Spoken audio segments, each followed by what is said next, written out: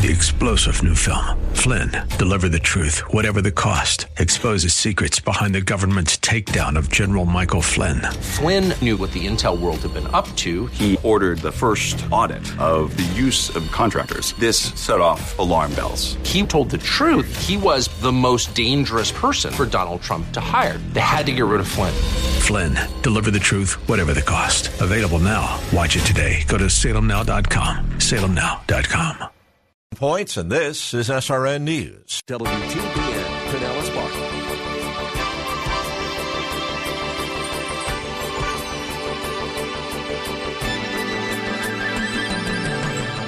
Listen closely. The answer is profound in one sense, but simple in another sense. The answer is this. It's because the Bible doesn't end in Genesis 2. It doesn't end in Genesis 2 with Adam and Eve living happily ever after. That only happens in Disney films. The story of Genesis continues into chapter 3, and it is here in Genesis 3 where Adam and Eve commit the first sin. And because of their disobedience to God, the entire human race falls and is plunged into sin, and as a result, all of their descendants, all of their children are destined to become rebellious sinners. So, what happened?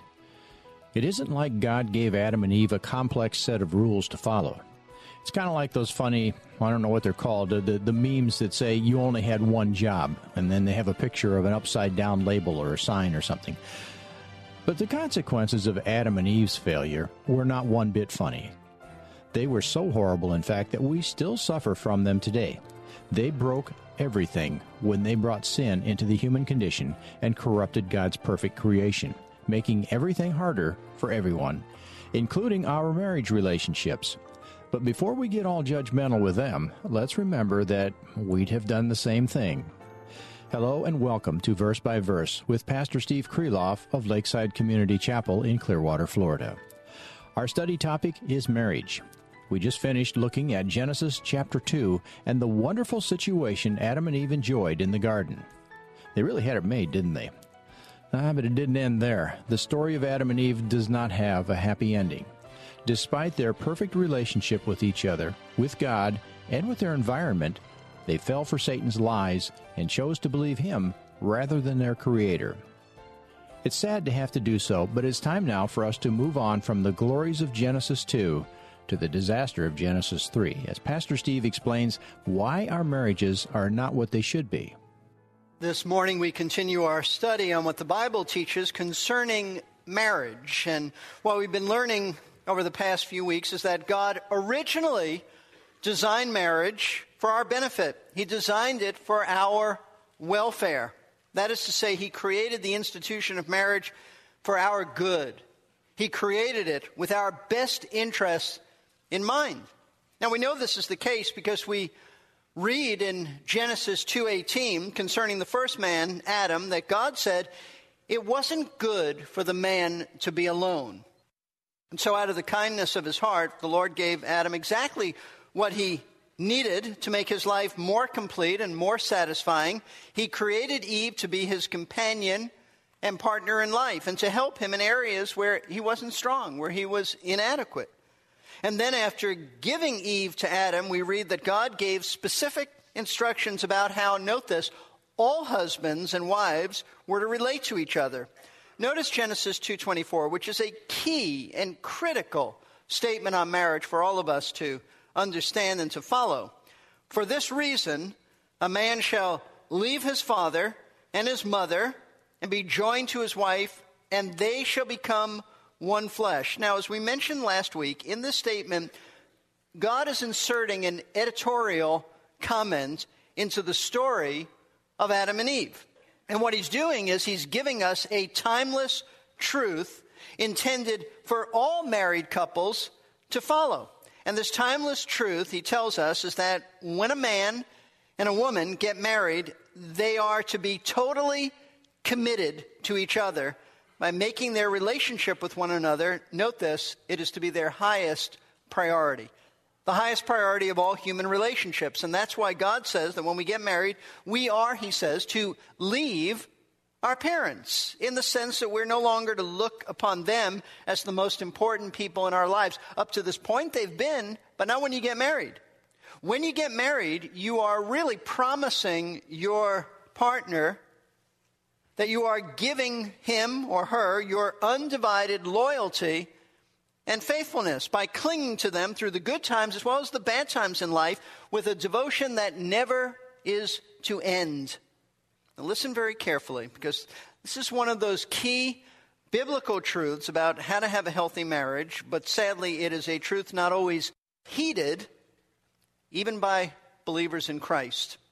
To have a good marriage, you must make a conscious effort to make sure that your marriage partner is more important to you than your parents, more important to you than your relatives and friends, more important to you than even your children and grandchildren. For a man, his wife must be the individual that he treasures the most in life. He must value her opinions and her approval above everyone else's. For a wife, her husband is to be the one individual that she treasures most in life, and she must value his opinion and his approval more than anyone else's. And if this has not been the case in your marriage, then you must repent. You must repent. You must turn from your sin. You must change your thinking about this and begin to make the necessary adjustments to do what God says. Otherwise, you will destroy your marriage. Now, folks, the reason that God gives for the marriage relationship to be the priority relationship in life is this. It's all spelled out here in verse 24. When a man and a woman get married, God does something to them that is unique and does not exist in any other human relationship on earth. He joins them together so that the two of them actually are fused together and they become one. You see, in that solemn moment, at the end of the wedding ceremony, when the minister pronounces you husband and wife, God actually, at that moment, unites you in a mysterious kind of union so that you literally become one flesh with your spouse. So what Adam said of Eve, that she was bone of his bone and flesh of his flesh, that's true of all husbands and wives. And that's why at the end of verse 24, we read, and they shall become one flesh. This is actually a statement that's referring to a married couple's physical intimacy, which is a celebration, note this, of their relational intimacy of being one. In other words, every time a husband and a wife engage in sexual relations, they are demonstrating, expressing the fact that God has joined them together and made them one outside of the bedroom as well as inside the bedroom. That's why the chapter closes with an unashamed and unembarrassed statement about Adam and Eve's physical intimacy, saying that the man and his wife were both naked and were not ashamed. So, ladies and gentlemen, what we have discovered then from these verses in Genesis 2 is that God originally designed marriage to be a blessing for husbands and wives, something that he intends to be wonderful, satisfying, as men and women complete each other and become the best of friends who are committed to each other as companions for life. This is the way God created marriage to function. He created it to be a delight beyond all other human delights. So the question is this: what went wrong? Obviously, something went wrong. Something has gone wrong, because marriage, which God created for our good, has become such a painful experience to so many couples. There is no other relationship on earth that has the potential of causing as much anguish and heartbreak as marriage. What begins with a joyous, wonderful celebration of a wedding ceremony on the best day of your life, surrounded by your family and dearest friends, so often deteriorates and just ends, causing unbelievable hurt and misery. An anonymous writer penned the following very sad words about a loveless marriage in a poem entitled Walls, because it conveys the walls and the barriers, the barricades that so often go up between husbands and wives as their marriage dies a slow death. Here's the poem. Their wedding picture mocked them from the table. These two whose minds no longer touched each other. They lived with such a heavy barricade between them that neither battering ram of words nor artilleries of touch could break it down. Somewhere between the oldest child's first tooth and the youngest daughter's graduation, they lost each other. Through the years, each slowly unraveled that tangled ball of string called self as they tugged at stubborn knots, each hiding his search from the other. Sometimes she cried at night and begged the whispering darkness to tell her who she was. He lay beside her, snoring like a hibernating bear, unaware of her winter. She took a course in modern art, trying to find herself in colors splashed upon a canvas and complaining to other women about men who were insensitive. He climbed a tomb called the office, wrapped his mind in a shroud of paper figures, and buried himself in customers. Slowly, the wall between them rose, cemented by the mortar of indifference. One day, reaching out to touch the other, they found a barrier they could not penetrate. And recoiling from the coldness of the stone, each retreated from the stranger on the other side. For when love dies, it is not in a moment of angry battle, nor when fiery bodies lose their heat. It lies panting, exhausted, expiring at the bottom of a wall it could not scale. Now, tragically, what this poem expresses is the feeling of so many couples. Isolation, aloneness in marriage. That's become the experience of many husbands and wives. Men and women who once loved each other dearly and had the highest of hopes for a successful and enduring marriage on their wedding day now find themselves looking at their spouse and feeling so distant and aloof from them. So I ask again, why? What happened? Why is it that marriage, which God created for our benefit to be the greatest of all human relationships, often becomes the worst of all human relationships? Why? Why, when God made marriage to be lasting and enduring, do so many marriages end up in divorce? And why do so many couples who may never get a divorce end up having so many struggles just getting along with each other?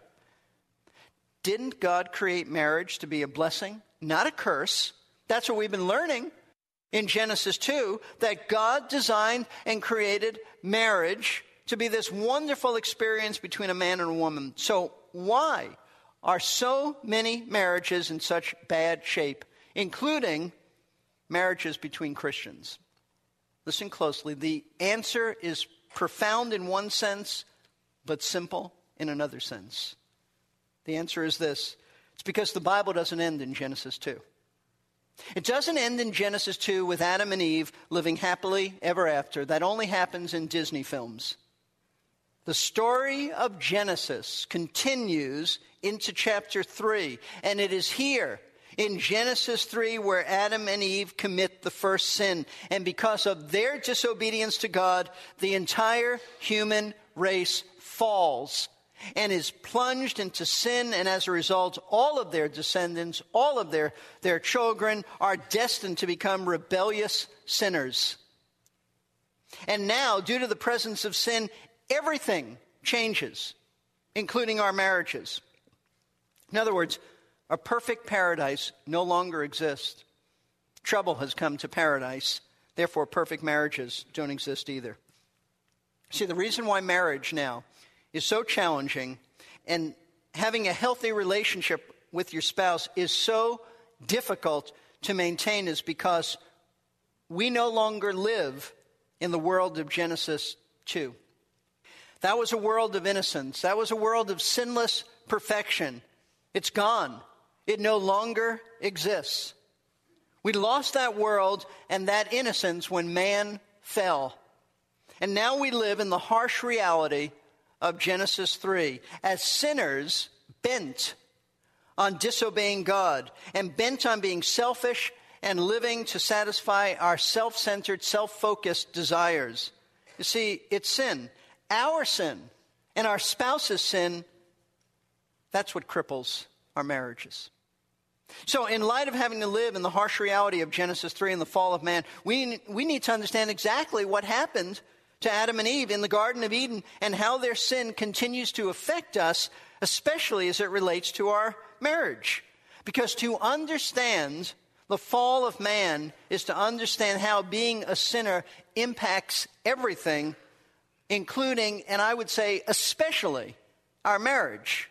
So you will never really comprehend the struggles involved in being married or any other struggle in life if you don't understand what Genesis 3 teaches concerning the fall of man.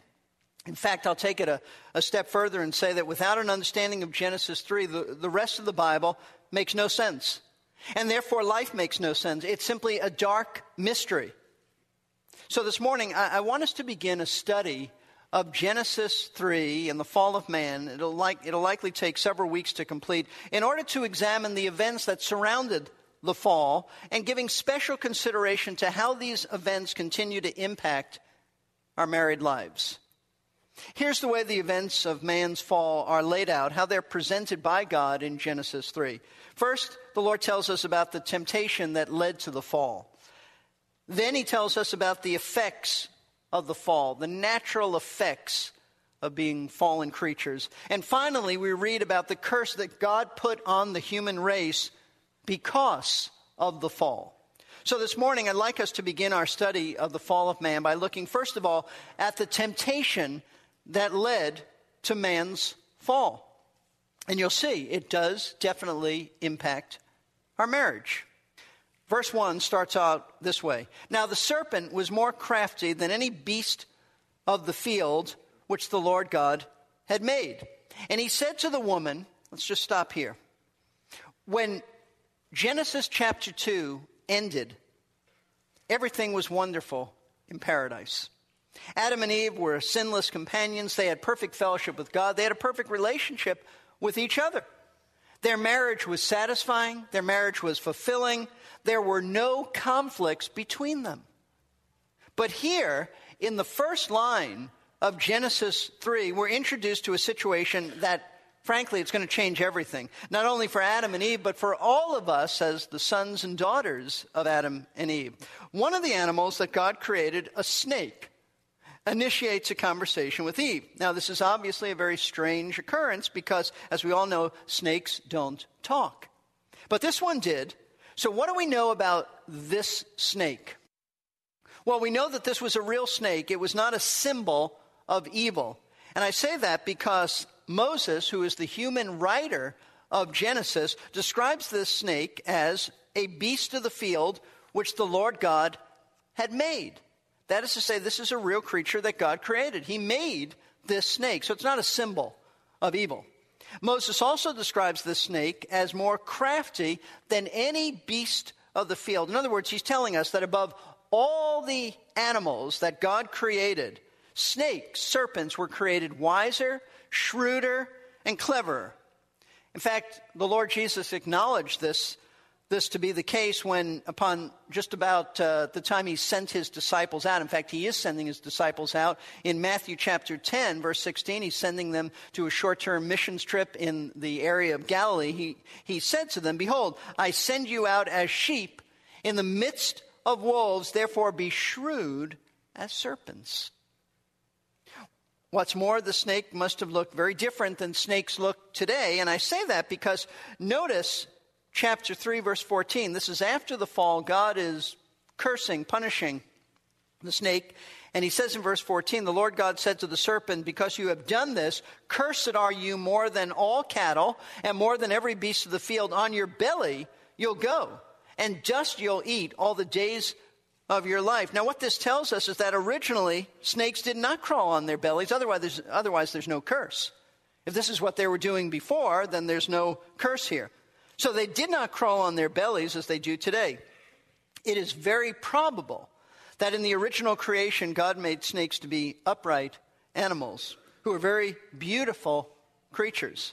In fact, there are some linguistic scholars today who believe that the Hebrew word for serpent originally meant shining, upright creatures.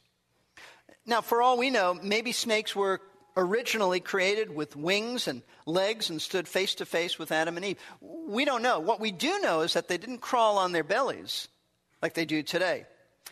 But what about this snake's speech? If literal snakes don't talk, then what's this snake doing speaking to Eve? Well, the reason that this snake had the ability to communicate verbally was because behind this snake and the conversation with Eve that we're about to study was Satan himself. That is to say that Satan indwelt this particular serpent and he spoke through it to Eve. In other words, it was a devil-possessed snake. Satan had entered into the serpent, taken over completely, and was now about to communicate with Eve through him. This is precisely, folks, why the New Testament refers, especially in the book of Revelation, to Satan as the old serpent. It's a reference to here, Genesis 3. Now, without being detoured by going into a detailed study of Satan, I just want you to know a few basic facts, biblical facts about what we know, what the Bible teaches concerning the devil. First of all, according to Ezekiel chapter 28, we know that Satan was originally a beautiful angel created by God as a beautiful angel known as Lucifer. Lucifer means shining one. He is one who originally was shining forth the very glory of his creator, his God. In fact, Lucifer was the highest of all angels, the Bible says, and in Isaiah 14, we learn that one day he rebelled against God by arrogantly demanding to be equal to God. We read in Isaiah 14 that he said in his heart, I will ascend to heaven and make myself like the Most High. But it was a failed rebellion because God crushed it and he thrust him down. And now Satan is a fallen angel whom the New Testament refers to as demons. He's the head of the demons, and he is the embodiment of evil. No longer is he called Lucifer, the shining one who reflects God's light. Now he's known by such wicked names as Satan, which means adversary. He's also known as the devil, which means accuser, slanderer. And so going back to Genesis 3, we ask this then. So what's Satan doing in the Garden of Eden talking through this snake to Eve? Well, as a fallen angel, Satan is now the avowed enemy of God. He hates everything God loves. He's opposed to everything that God approves of. He resents God. He resents his authority. And so he naturally then is going to be in opposition to Adam and Eve as the highest of God's created beings. You see, Adam and Eve are the closest in character to what God is like. Remember, we studied that he created man in his image and in his likeness, which means in personality, man resembles God. And so Satan is about to try to defeat God's plan by tempting Eve to sin and to disobey the Lord. So here's the scenario that Genesis 3 presents. Using the form of a beautiful, very clever animal, Satan is about to begin to talk to Eve, and his intention in doing this is to deceive her. That's his motives. Resentment is an incredibly contagious disease. The internet, the news, the talk shows, all over the place, outrage over everything under the sun has become a new national pastime. But maybe it's not as new of a phenomenon as we might think it is. Satan apparently knew which of Eve's buttons to push in order to get her to question God's motives in warning them about the tree of the knowledge of good and evil. Thanks for tuning in today to Verse by Verse, a Bible class of the air led by Pastor Steve Kreloff. Pastor Steve is the teaching pastor at Lakeside Community Chapel in Clearwater, Florida. If you're in or near Clearwater and need a place to worship, I know you'll receive a warm welcome at Lakeside. For service times and directions, call the office at 727-441-1714 or go online to lakesidechapel.com. That phone number again is 727-441-1714. To find out more about Verse by Verse, check out our website, versebyverseradio.org. If you go to the Message Archive page, you can stream or download any of the hundreds of previous broadcasts available there at no charge. There's also a giving page if these programs are blessing you and you'd like to help support this ministry. We're thankful for everyone who gives and everyone who prays for us. We hope, though, that as you support Verse by Verse, you'll remain faithful to your home church. The web address again is versebyverseradio.org. I'm Jerry Peterson.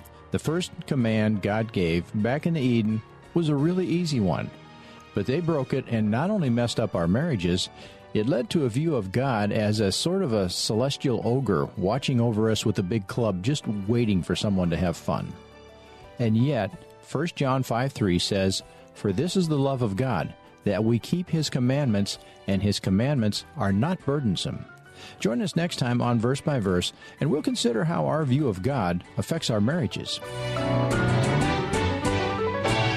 We are here to give you strength between 3-star General Michael J. Flynn, head of the Pentagon Intelligence Agency, knew all the government's dirty secrets. He was one of the most respected generals in the military. Flynn knew what the intel world had been up to. He understood its funding. He ordered the first audit of the use of contractors. This set off alarm bells.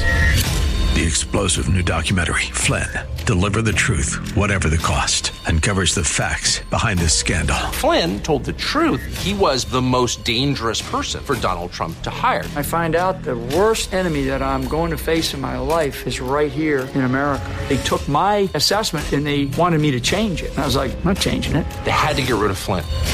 With in-depth interviews, archival footage, and never-before-seen personal records of the man behind the headlines. I just felt like I was drowning. Flynn, Deliver the Truth, Whatever the Cost. Available now. Watch it today. Go to salemnow.com. salemnow.com.